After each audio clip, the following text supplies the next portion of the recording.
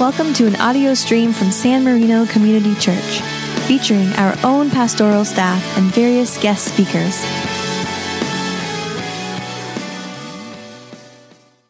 Well, as we begin this new sermon series in the book of Exodus, what a great anthem to begin with as we turn our attention to the third chapter of Exodus, where Moses is confronted by God in the burning bush and says, "Here I am." I invite you to listen for God's word as it comes to us from the book of Exodus.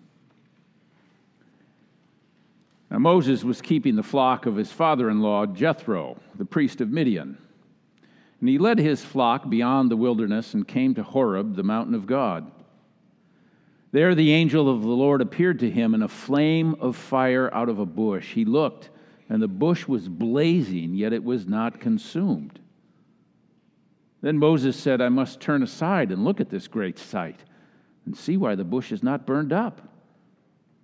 When the Lord saw that he had turned aside to see, God called to him out of the bush, "Moses, Moses." And he said, "Here I am." Then he said, "Come no closer. Remove the sandals from your feet, for the place on which you're standing is holy ground." He said further, "I am the God of your father, the God of Abraham, the God of Isaac, the God of Jacob." And Moses hid his face, for he was afraid to look at God. Then the Lord said, "I have observed the misery of my people who are in Egypt. I have heard their cry on account of their taskmasters. Indeed, I know their sufferings, and I have come down to deliver them from the Egyptians and to bring them up out of that land to a good and broad land, a land flowing with milk and honey, to the country of the Canaanites, the Hittites, the Amorites, the Perizzites, the Hivites, and the Jebusites. The cry of the Israelites has now come to me. I have also seen how the Egyptians oppress them, so come, I will send you to Pharaoh to bring my people, the Israelites, out of Egypt." But Moses said to God, "Who am I, that I should go to Pharaoh and bring the Israelites out of Egypt?" He said, "I'll be with you, and this shall be the sign for you that it is I who sent you. When you have brought the people out of Egypt, you shall worship God on this mountain." But Moses said to God, "If I come to the Israelites and say to them, 'The God of your ancestors has sent me to you,' and they ask me, 'What's his name?' what shall I say to them?" God said to Moses, "I am who I am."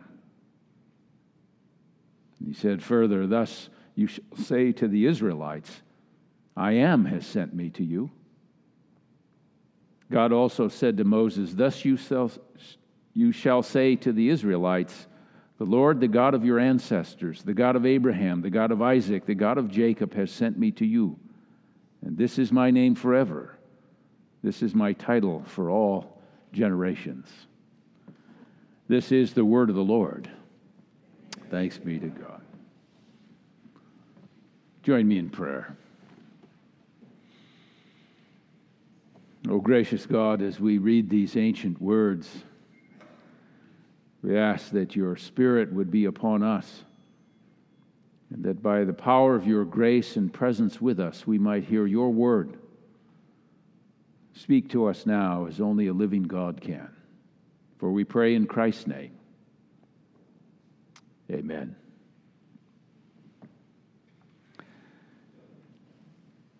This past week, we were all stunned by the images that have come on our television and computers from Houston, Texas, where Hurricane Harvey dumped incredible amounts of water on a struggling city, the fourth largest city, apparently, in the United States. Shelters popped up all over to accommodate the thousands of refugees from the rising floodwaters. One church in particular, Joel Osteen's, came under blistering attack in social media for failing to open its doors to those in need as the floodwaters were rising. That church is now where the former home of the NBA Houston Rockets used to be, a 16,000-seat auditorium, and they finally opened their doors this last Tuesday in response to the criticism. Perhaps you saw the story, as I did this week, of Mattress Mac and the Gallery Furniture Showroom. Jim McIngville, better known as Mattress Mac, opened the doors of a couple of the stores of that business to those needing food and clean bathrooms and, of course, luxury bedding for a place to sleep. With more than 17,000 people flooded out of their homes, big-hearted Texans, religious institutions, businesses turned their places into unlikely shelters, offering soaked and frightened and disconsolate storm refugees, both two-legged and four-legged varieties, a safe and a warm place to sleep. At least that's the story as it read in the Associated Press.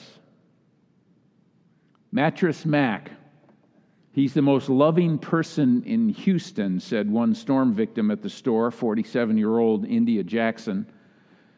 He turned his store into a resort for refugees. You know, it's interesting how in the midst of disasters, sometimes the best of what it means to be human comes out. Mashiko Chen, an Israeli cancer survivor in Houston, has this massive Studebaker truck that was used to rescue those who were stranded by the waters that not even an SUV could get through. And a mother and father and their 6 children hitched a ride with Chen across town. Chen said about an earlier bout with illness, a cancer that he had survived, it imbued him with a sense of responsibility to others. Muslim, Jewish, we don't care. We help everybody, he said. The family of 8 was deposited at the home of Natan Weissman, who opened his doors to people he had never met before. And he said, if there is a disaster coming or a war, everybody becomes family to each other. Now, why is it in the face of adversity that some people step up while others run in the opposite direction? It seems to me that character comes out when tragedy strikes. People either begin to operate on their principles and it rises to the surface of their lives, principles like loving your neighbor, or they simply become pragmatic and they seek to save themselves and their own possessions. How would you have responded if you were living in Houston this week? How would we as a church have responded? Now, in your order of worship, there's an insert about the Presbyterian Disaster Assistance that provides a way for us to help. And I hope you'll take advantage of it. We don't need to be passive in the face of these tragedies. Now, Moses was aware of the need around him in his own time in history. The geopolitical, the economic, the historic context in which he lived led to some brutality for the very people of whom he was part. And Moses, prior to this text, has already demonstrated a strong sense of moral indignity at the way things were. But he found himself retreating from the challenges before him, even though for good reason. He was hiding out in the rural areas, and he watched on one day, one occasion, as shepherds chased off some women from a well that they had come to water their flock. Moses interceded again, defending the rights of the priest of Midian's daughters to have access to water for their livestock. Eventually, Moses would marry one of those daughters. He lived by principle. He had a strong sense of moral outrage sometimes even a temper that went with it, depending on the circumstances. So here today we have this story of the calling of Moses that led to his leadership of a nation and a people. Because God calls. God calls people like you and me to do some amazing things in life, to make some sacrifices occasionally to our own comfort and convenience for the sake of the principles that matter in human life, and for the sake of the people that matter to God. This week, our session and our deacons met together. We met to thank those who have finished their 3 years of service as elders and deacons, and we met to welcome the newly elected officers to the boards of our church. And as we do every year, those who are completing their years of service have a chance to reflect on their experience. And several of them this week commented on the fact that they were reminded of this line that I have used in sermons before: God does not call the qualified, God qualifies the called. We certainly see that in Moses. You see that in this text in Exodus, where Moses is called by God and he begins immediately to protest that he's not qualified. Twice in that text. But Moses said to God, "Who am I?" But Moses said, "Who should I say sent me?" When God appears in the Bible, it's often in the form of fire, as we heard in our time with children this morning. Moses encounters God in a burning bush. God's presence will be with the children of Israel as a pillar of fire at night and a cloud during the day as they traverse through the desert for 40 years. At Pentecost, there were tongues as of fire above the disciples, and it gave them the power to speak in different languages, reversing the Tower of Babel. Fire gives light and warmth, but it's unpredictable and it's potentially dangerous. Perhaps you've been following, as I have the last 2 days, the La Tuna fires in the Verdugo Hills. These fires closed both the 210 and the 2 this week. And we all woke up yesterday in this part of Los Angeles County with our lawn furniture and our cars covered with ash. Neither fire nor God are to be trifled with. And in the calling of Moses, the judgment of God was ignited.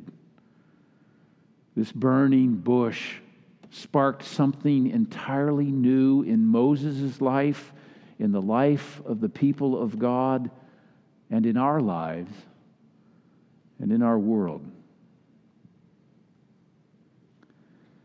Now, I'm not sure Moses was the kind of guest you would want to invite to a party. He was kind of a passionate, loose cannon. And he could be crudely direct. So it wasn't his political adeptness that caused God to call Moses. But Moses had a way of saying things like he saw it. And of course, that can lead to arguments and problems. Moses was compelled to talk about things like politics and religion. These are taboo subjects for people in polite society. And he called for a radical change of the way things were for the sake of the way things ought to be.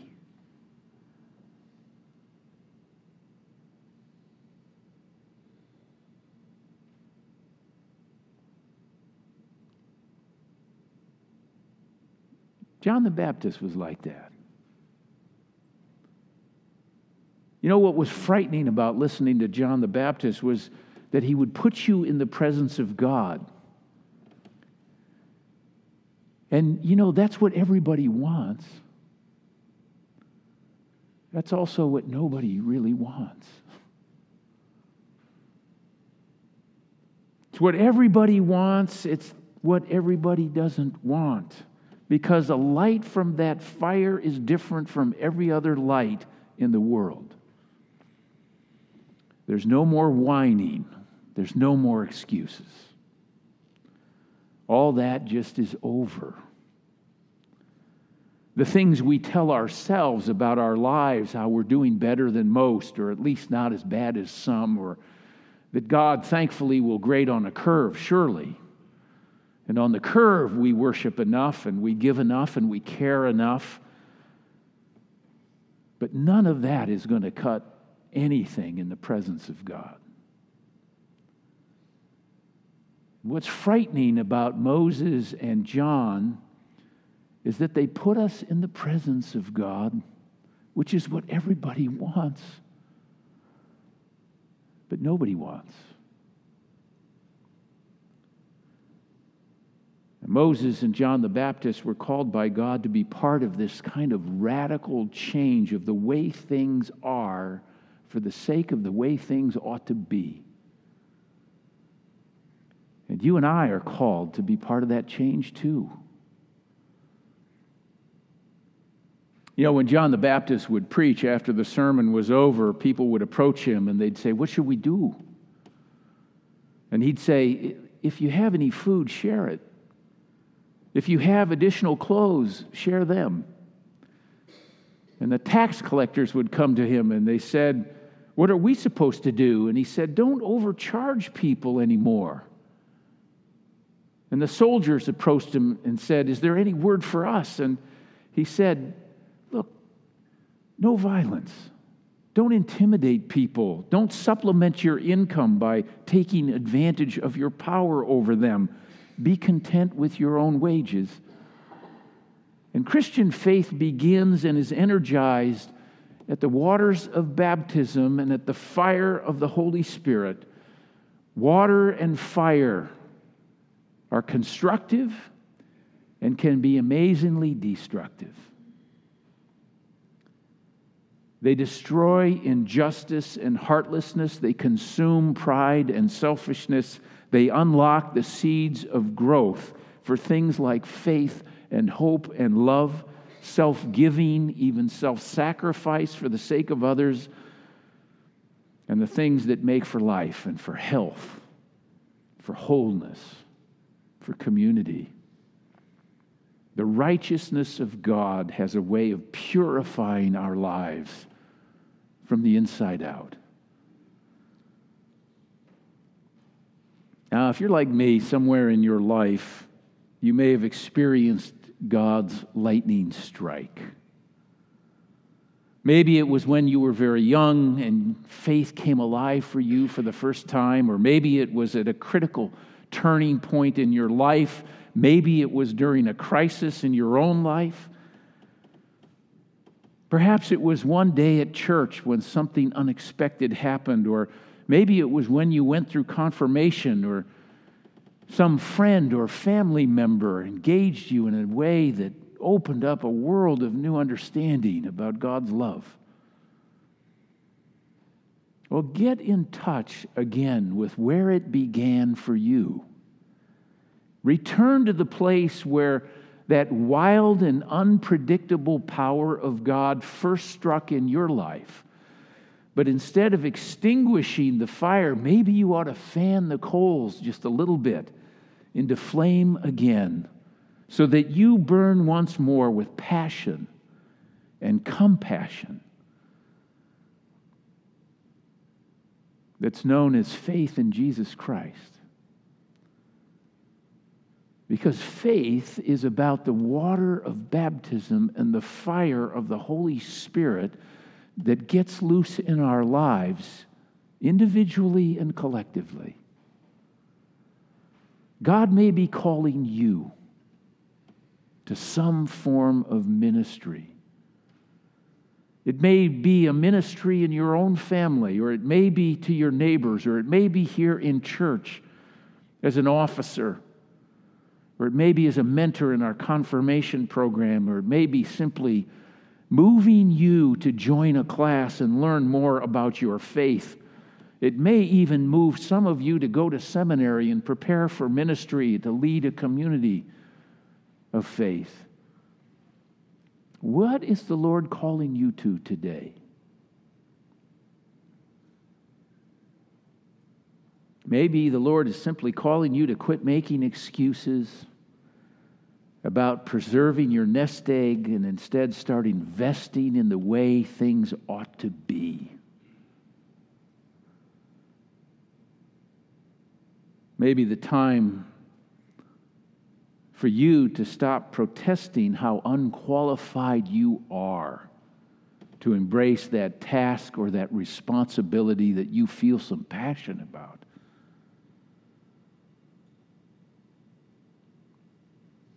We too, like Moses, need to learn to trust that whatever the Lord is calling us to do, He will be with us. And He will equip us. We too must learn to trust that whatever the Lord is calling us to, He will be with us. Life is short. The need is great. Don't wait another day to respond to the call of God on your life.